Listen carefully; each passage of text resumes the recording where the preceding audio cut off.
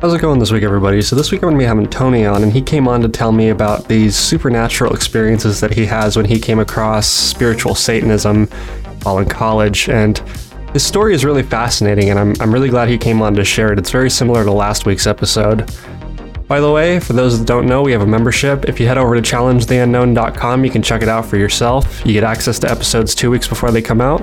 Thanks for listening.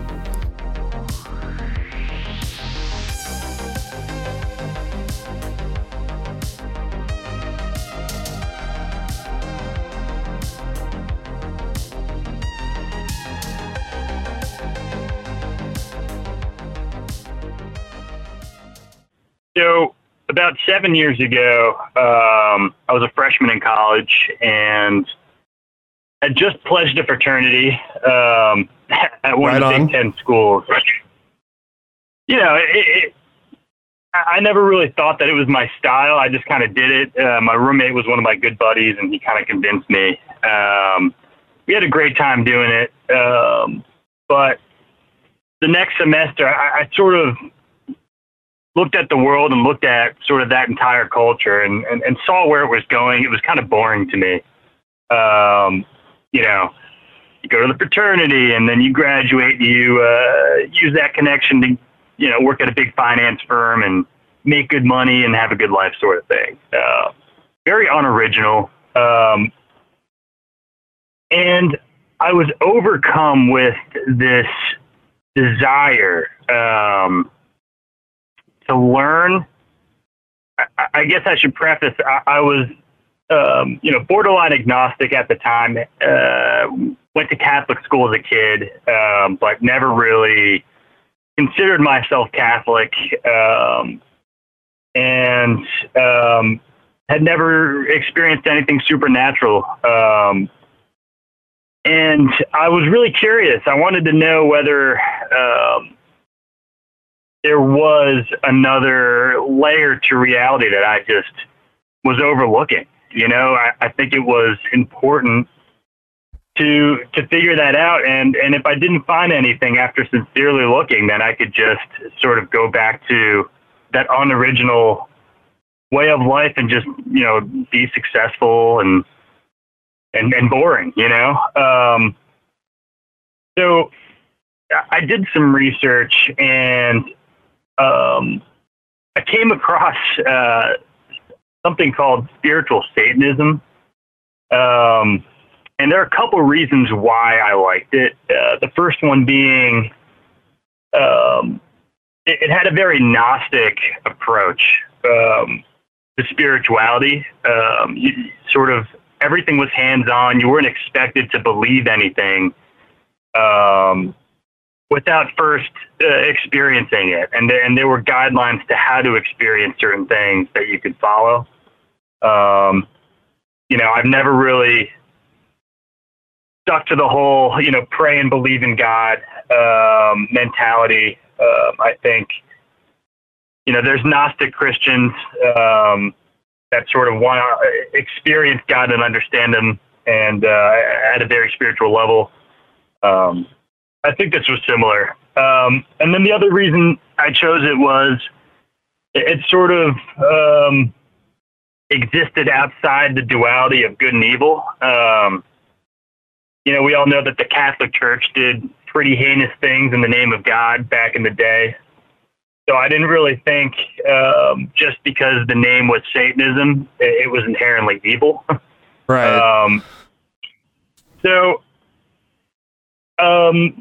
one of the things spiritual Satanism had you do was it sort of pulled from these Hindu ideas of the chakra system,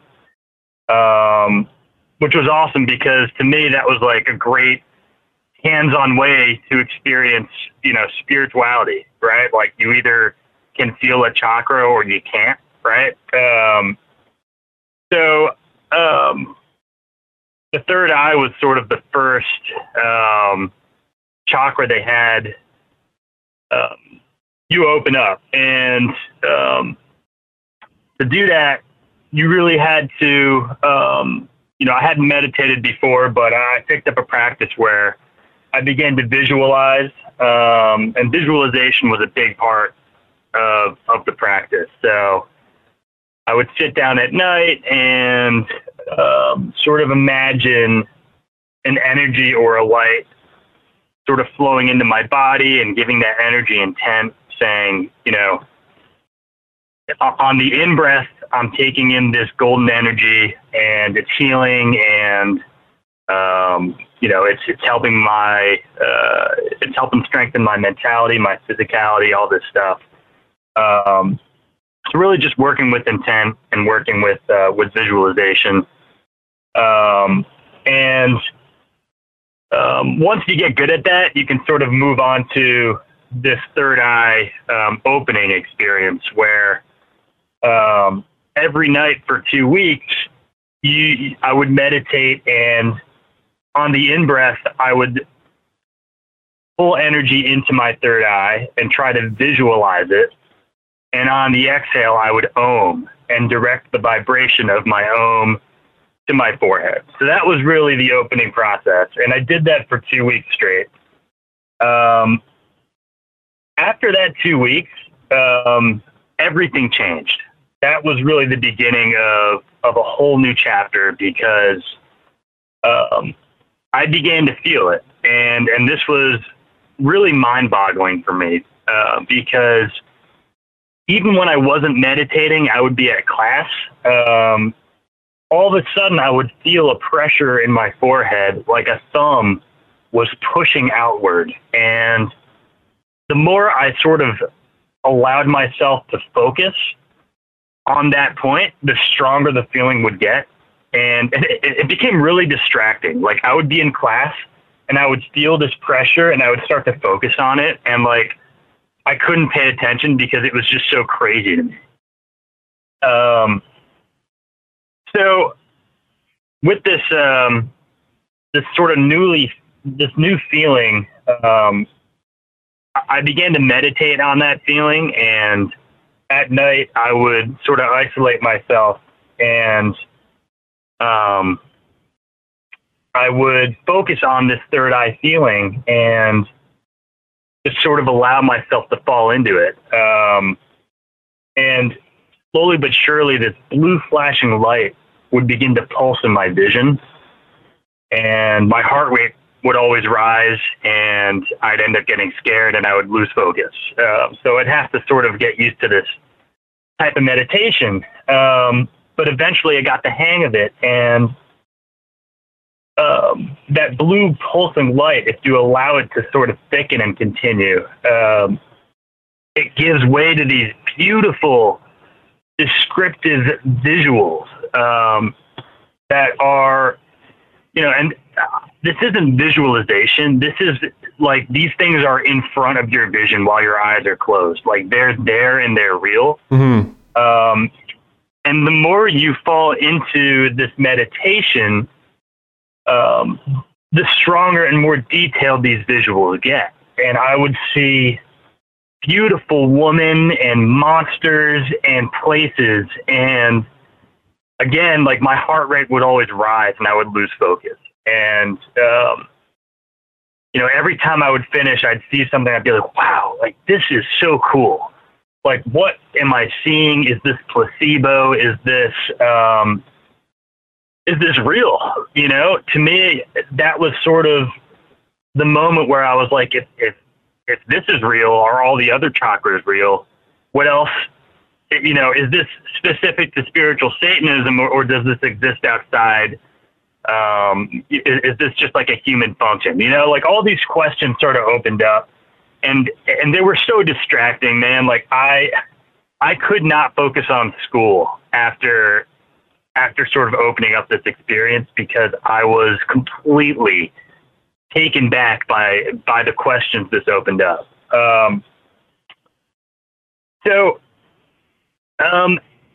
After that, you know, I continued meditating, and I would say this entire world sort of opened up to me. I began to see outlines of these energies, these ghostly figures in my dorm room at night. And if I was sleeping, I would sort of wake up and I'd see like a human outline just sort of walk through the wall. And I was like, this is just part of it, you know. This is, I think, once you step into that world, you sort of open up to all of it, and it can be a little overwhelming. But I just sort of pulled through. Let's see. So, you know, from that point, some weird things happened here and there. Like one time, one of my toes started to move on its own. And that might sound really weird, but I'd lay in bed and it was on my right foot, the fourth toe would just sort of wiggle. And I was like, what the fuck? Like, this is super weird. And it happened every night for like 2 weeks. So I was like, let me just see what's going on. One night I just laid in bed and just stared at the toe as it was wiggling. And with my third eye, I just sort of like focused on it as I looked at my toe, and the blue outline started to pulse, and a figure started to form around my toe. And the blue light kept pulsing, and the figure kept getting clearer. And eventually I was able to see this gremlin munching on my toe. It was this weird, like, tiny thing that was all blue, and it was eating my toe. And I was like, what? So that was like one of the weird sort of minor experiences that happened. And what I ended up doing was visualizing like a shield around my foot, and it never happened again. So I sort of, in this world I had experienced, visualizing shields and like creating defenses was like something you were told to do, because, you know, even if it is all placebo, you're now like existing in this mental world where, you know, imagination sort of is reality in a way. And that doesn't necessarily take away from whether or not these things are real. But I think it sort of makes intention and makes these visualizations have a real effect on your own psyche, right? So at night I was meditating and visualizing like a shield around my room and around myself, because when I didn't, I felt really vulnerable. I felt like crazy entities could, you know, take over my thoughts, or, you know, I'd have sleep paralysis at times, and I'd have these like crazy shadow figures like sitting on my chest. That had never happened to me before. So, you know, the visualizing really helped me, and it helped reinforce, I think, my safety net in the world. So I know I'm throwing a lot out there, but this sort of all ties in together. One night I was at my fraternity, and, you know, I was definitely drinking, and I probably smoked some weed, just having a good time. At this point, I sort of compartmentalized that spiritual side of myself and this fraternity side. They never really conflicted, but this was the first time I think they did, where I was playing Super Smash Brothers with some of the frat guys, and all of a sudden, this really ominous feeling took over, and I was entirely sure that something was attacking me. And, you know, being in that weird impaired state, my visualization wasn't as strong, so I wasn't really able to, you know, put up that shield that I'd been relying on. And as a result, my heart rate started to increase, and I started to get really anxious. And I began to think, am I getting anxious because I can't protect myself, or am I getting anxious because I'm getting attacked? And I sort of started to go down this weird cyclical path, to the point where, you know, I was like, guys, I think I need to go to the hospital. Like, something's going on. They were like, oh, like, you're fine, dude. You're just freaking out. So I ended up lying down on one of their beds in the fetal position, just suffering, just like my heart rate. I felt like it was going to explode. And, I was sure I was going to die at one point. And suddenly this feeling, came over me, this complete terror and this energy, completely enveloped my body. Whatever had been attacking me was gone. This was a new presence. And I was completely and utterly terrified because this was a presence I had never known before. It was different than, if you're sitting in a room and someone's staring at you, you might feel that someone's staring at you and you look behind you. It was like that, but everywhere. I think that's the best way to explain it. That terror ended up turning to love. So that presence sort of flipped on a 180, and I had this entity encounter, and I was speaking with this being that had saved me from whatever attack I had been suffering from. And I was speaking to it telepathically, which was also entirely new to me. It was this weird feeling to feeling talk where it was telling me, sort of counseling me to sort of fix some of the things I'd done. I was failing out of school at the time because I was so obsessed with this spiritual path that I had found. And this being sort of counseled me to tell my parents, first of all. And second of all, just to start moving in a better direction. I felt it open my throat up, so that I could puke. And I immediately felt better. And then I sort of just woke up the next morning. It happened pretty suddenly. And I felt really light, and I felt like my whole world had been torn apart.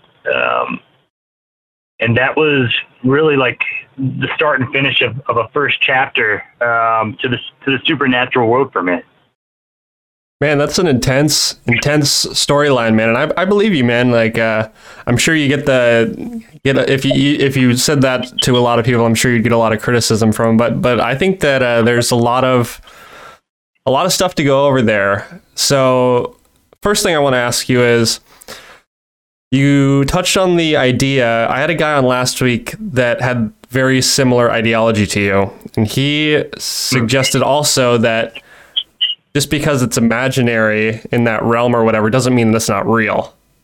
So do you believe that when there's children and such that see all of these entities like fairies or whatever it is, do you think that they're just more open to it?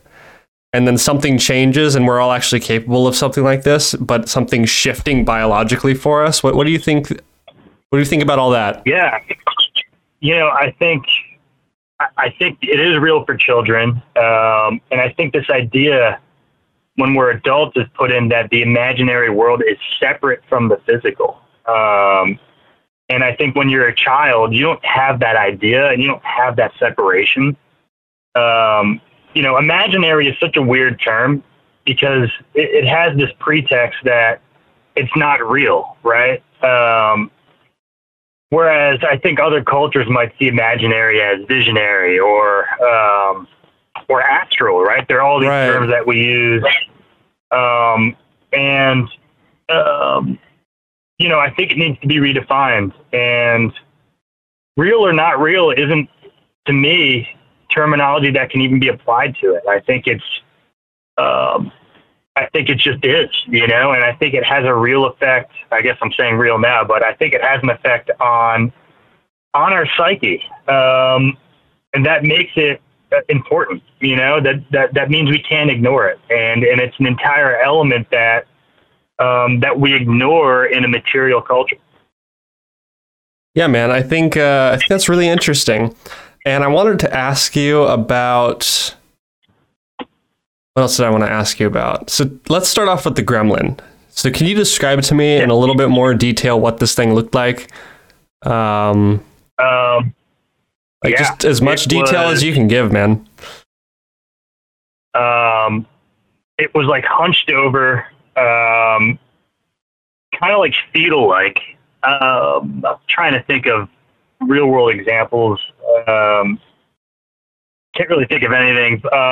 It was maybe half a foot large, and it was bald, and some of its teeth were missing, and it had like weird ulcers sort of around its mouth.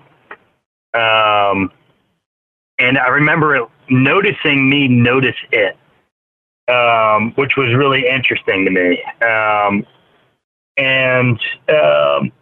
Yeah, dude, it was just, I'm not sure if the reason my toe was wiggling was because it was eating it, or maybe I had just focused on my toe so much that it sort of noticed that I was directing energy to it, so it was like feasting on that energy, you know? It could have gone both ways. I sort of subscribe to the idea after these experiences that the more you focus on something, the more energy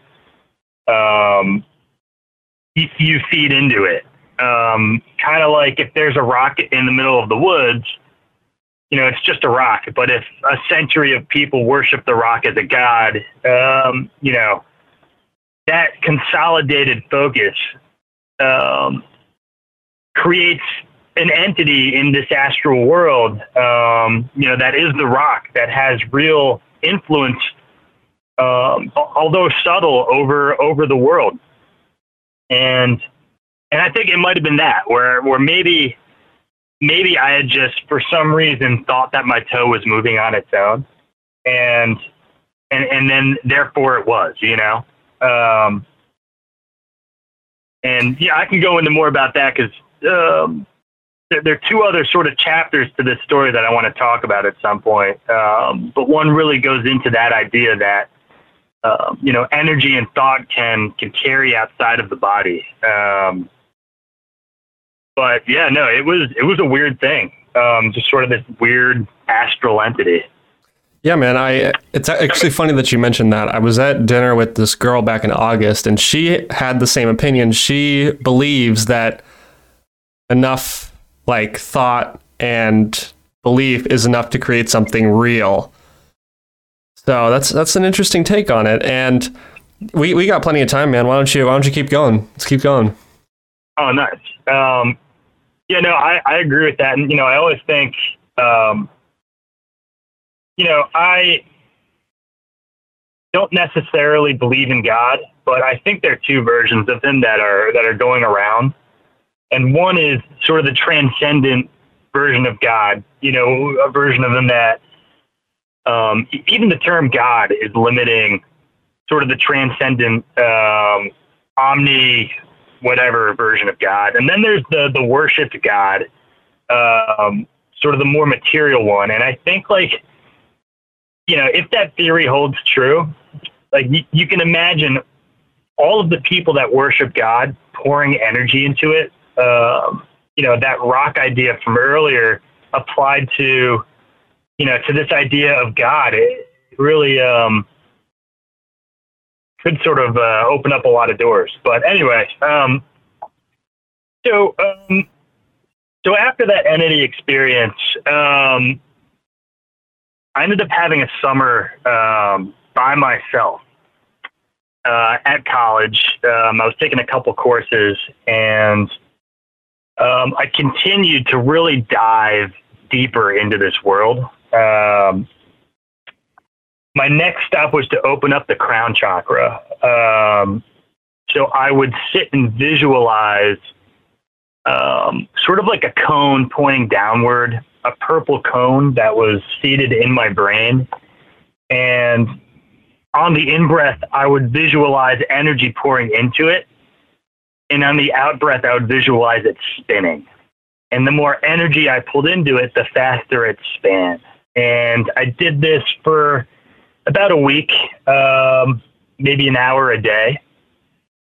And by the end of the week, something had happened where all of a sudden that spinning just continued after I had visualized it. And it kept ramping up. And my entire body became light. Not like sunlight, like heavy light, like my weight just sort of like fell from me, and I felt like I was bouncing around, and I was all of a sudden just really euphoric, and I realized I was high, and I was like, oh my God, like this is incredible. And I was just smiling ear to ear, and I left my dorm room and just sort of walked around for like 3 hours in this total state of bliss.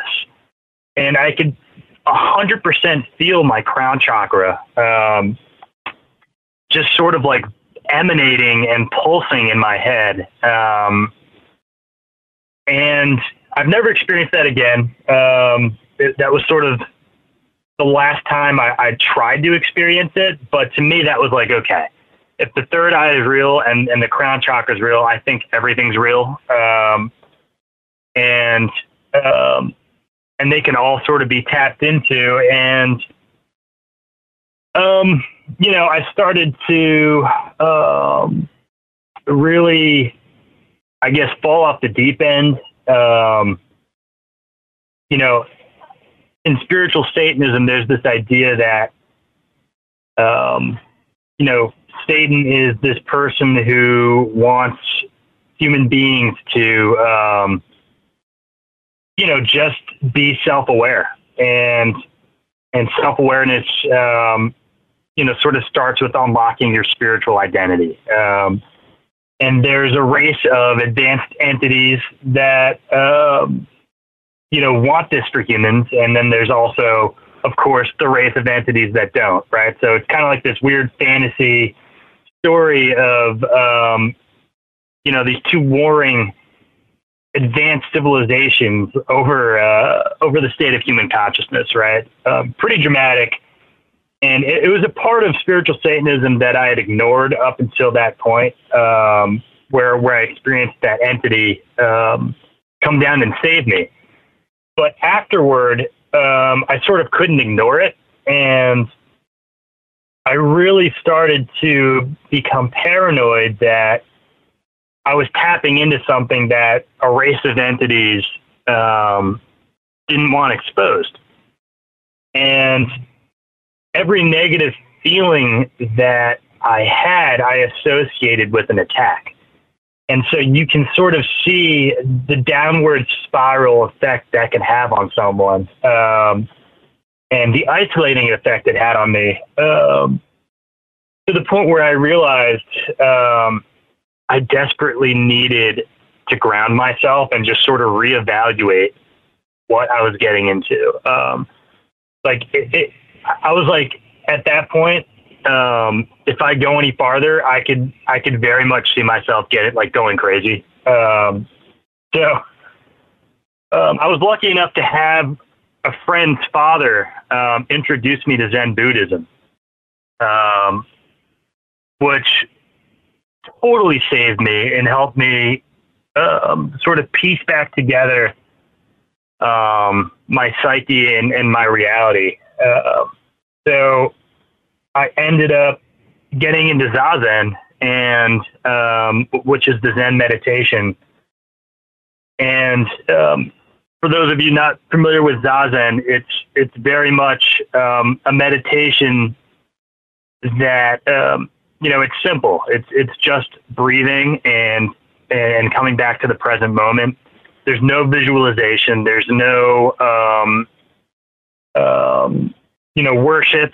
There's no energy or chakra systems. It's very simple. But the simplicity of it sort of transcends everything. You can, no matter what situation you're in, no matter what your mental state is, you can always meditate and do Zazen, and it'll always have some sort of benefit. And that's the beauty of it. So I ended up spending 3 weeks at a Buddhist monastery, really just, working on myself and trying to understand what the next steps were for me. Sort of realizing that I didn't want to dive back into that world without any support.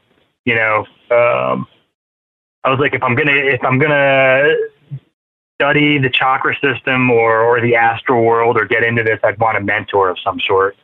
I was lucky enough to talk to a Buddhist master who, I asked him what he thought of the metaphysical world.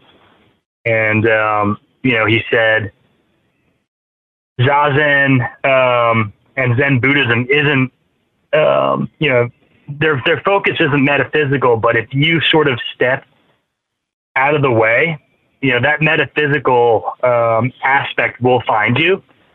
But it doesn't matter because you're still going to come back and meditate, and you're still going to come back to the mat and focus on your breath work. So I thought that was really cool. It sort of helped me shift my focus and really helped my ideas mature. And after the fact, I would study some Buddhist texts. I read Siddhartha, which was also huge for me.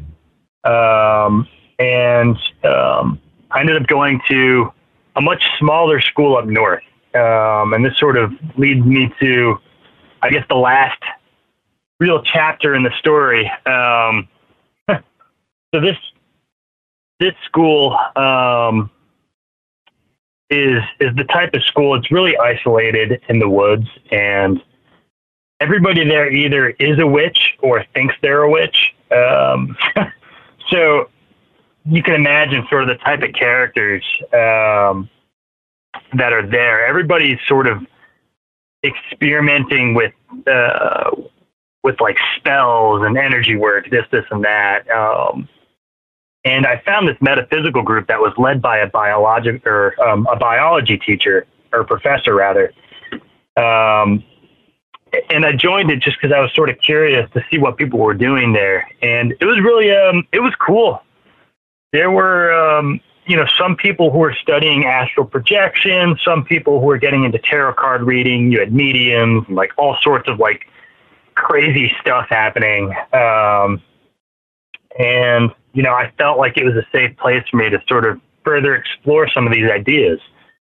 One thing that I got into was energy work. And it sort of started with me and a couple buddies that I had met, sort of with our hands creating like a bowl in front of us, and then visualizing energy pouring into that bowl and assigning an element to it. So whether it was fire, earth, electricity, water, whatever it was. And once you had this sort of energy poured into your hand, someone else would take 2 fingers, dip those fingers into that bowl, and then try to close their eyes and visualize whatever that energy was. And so the whole purpose of these experiments was, can thought exist outside of the mind, right? And lo and behold, every single time, as long as someone was focused, I would say 90% of the time, we would get it right. I would be able to guess what element someone had in that bowl, and they would be able to do so for me. And we ended up doing this back and forth so often that we got more advanced, where we would, rather than an element, how about a picture of like a boat on water? Could you see that? How detailed could we get these pictures, these visualizations in the bowls in our hands? And how strong, how well could we interpret these visuals? So that was really cool. And that sort of, to me, solidified this idea that, that thought could exist outside of the mind. And again, sort of opened up all these possibilities for me. what does that mean for the world, right? Like, if thought can exist outside of the mind and we can tap into it, there's clearly a lot we're missing. What do you think these entities are, man? Let me start with that. What do you like with a lot of these entities? Where do you think they exist? Do you think they exist in different light spectrums? Do you think that they exist in like some type of dimensional? Like, let me know your thoughts on that. What do you think these things are? That is a good question. I think I'm not sure what, from a dimensional perspective, or from a light spectrum perspective, what this means. I do think that there is part of our mind that I think has the ability to interpret or to experience this level of visualization. I always thought that evolution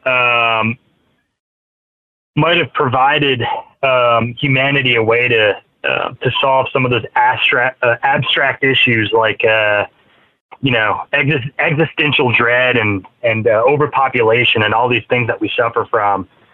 And maybe it is just DMT. Maybe as we flex our brains and this visualization muscle, we're releasing DMT. And maybe that's what the third eye is. I don't know. I think I've read a bunch of studies on it, but I'm not a scientist. I'm not really sure,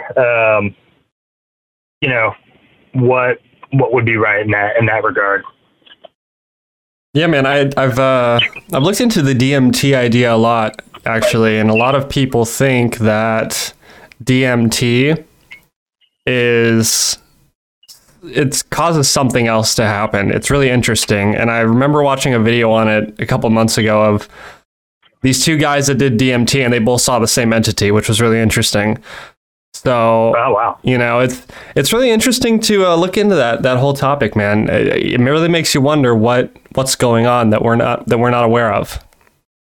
Dude, that is, I think, the biggest revelation for me. Like, I fully believe in those DMT experiences, but I strongly believe that what I experienced, there's definitely a recipe for unlocking that world sober and being able to do it on the fly.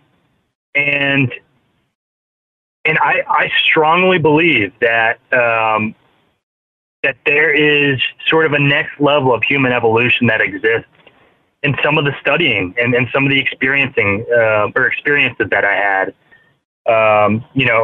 Third eye visualization and sort of like these thought experiments, it really just opens up like all these doors. Like, does the government know about this? Does, what does it mean for the next step in human evolution? It's really mind boggling the more you think about it. But it's scary too, man. Like it's like, as intriguing as it is, like the farther you get into it, I think the scarier it gets, because you're treading madness the whole time, especially when you don't have any guidance.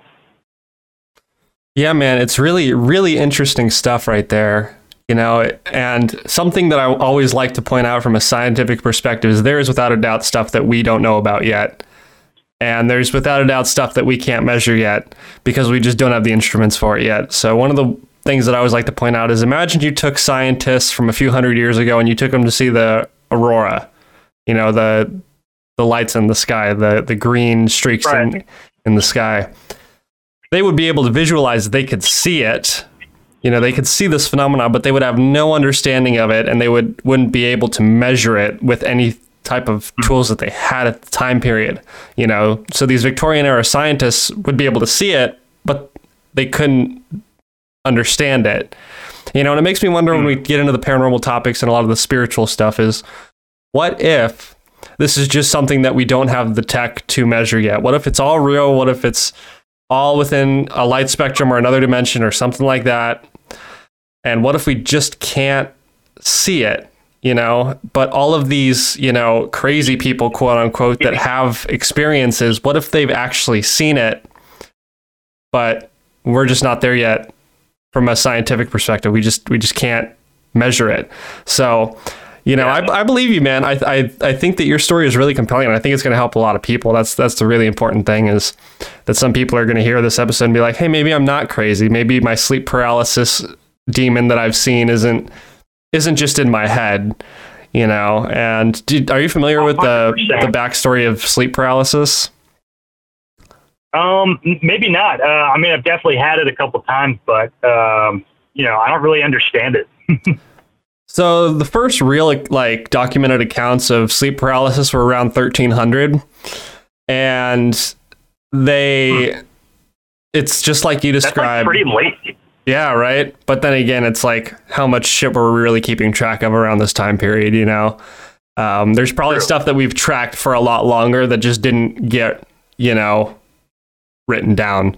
So, you know, written history can be quite unreliable, especially with the shifts in civilizations and power, you know, over history. So stuff gets lost sometimes, but the earliest account that we know about is around 1300.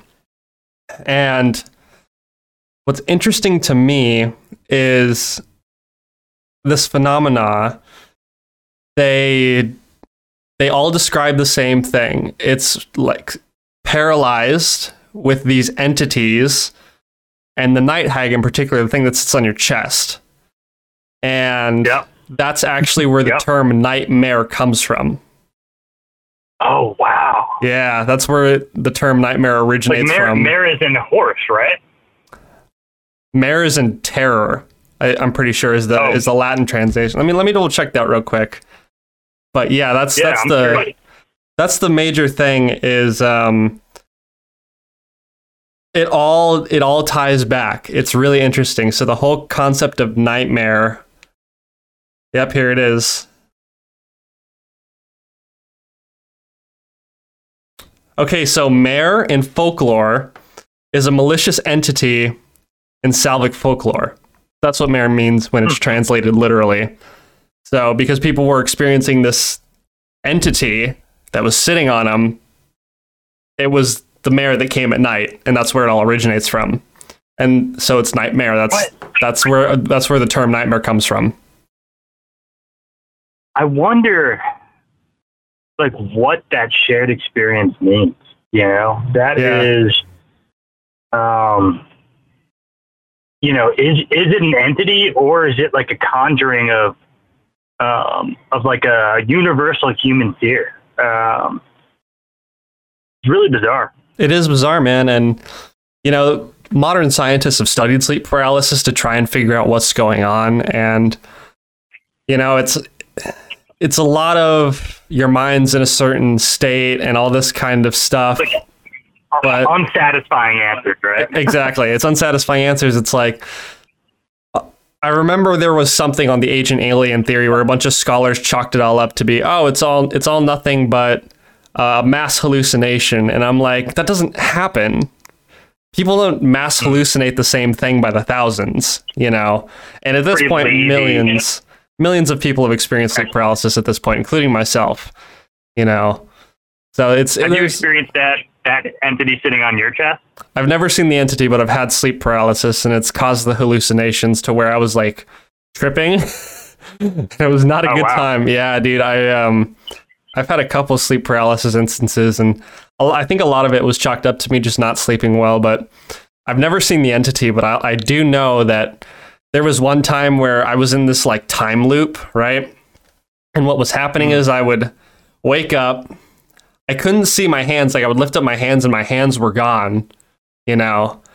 And then I would kind of feel sick, get up to go puke, and then it would reset and I would be waking up again. And this happened like on repeat, and I tried to break the cycle and I just couldn't break the cycle. And this went on for a while and it felt like an eternity, you know? But eventually I like woke up for real, like sat up just like I did in that time loop, but in real life. And I looked and I saw my hands and I was like, all right, my hands are here. you know? And I kind of came back down and I was like, holy shit. Like, it was one of the craziest things. That reminds me of, what's that Greek myth of the guy who's chained up on a rock and like an eagle or a falcon, like rips him open and eats his liver. And then like the next day he grows it back and it comes again and eats his liver. It's like sort of this like endless suffering time loop that you were on, you know? That was Prometheus. Oh, Prometheus, yeah. Right. Yeah, okay. Yeah. Maybe you were just tapping into, a Greek mythos. Who knows, brother? It was such a weird experience, man. And the more people I talk to when it comes to sleep paralysis, the weirder shit gets, man. The weirder it gets. So bizarre. Yeah, those shared experiences definitely, I think, point to a a deep, misunderstanding when it comes to, like you said, what our science, where our science knowledge is. I will say this, after all my experiences, I ended up failing out of college again. My dad was like, I'm done. You're paying for the rest. I was like, fair enough. So I did, 7 years working in a corporate 9-to-5, and I sort of put all this stuff on the back page. I paid off school and I finished out, and, I did Zazen here and there, just whenever I felt like I needed to. But the one thing that 7 years later, even though I've completely sort of put this world, in the back of my mind, my third eye will still light up in like moments of intuition, or if I focus on it, it's still there. So it goes to show how tangible this experience is. And I think like really goes to show how capable we are to sort of experiencing the supernatural. I think that the human body has the tools to do it. Anybody who's willing and has, a sincere desire to learn, and to experience things gnostically, I think can. And I highly doubt it has anything to do with spiritual Satanism. I just think that was sort of the catalyst for me. I think that you can find it really anywhere. I think it starts with an earnest desire to learn. 100%, brother. And I mean, your story was really, really fascinating. And I think there's going to be a lot of people that find value in it 100%. I hope so. Yeah, no, I really appreciate you reaching out and letting me share. To be honest, I was nervous because every time I talk about it, I sort of get sweaty and like my hands start to shake, because it is like, one of those moments in my life that really shook me to the core, sort of like an ontological shock. But I appreciate you having me on. Anytime, brother. And I think we're about ready to wrap this up. We're sitting at 47 minutes. So we got a real solid episode right there. And thanks again for coming on, man. And we'll be in touch.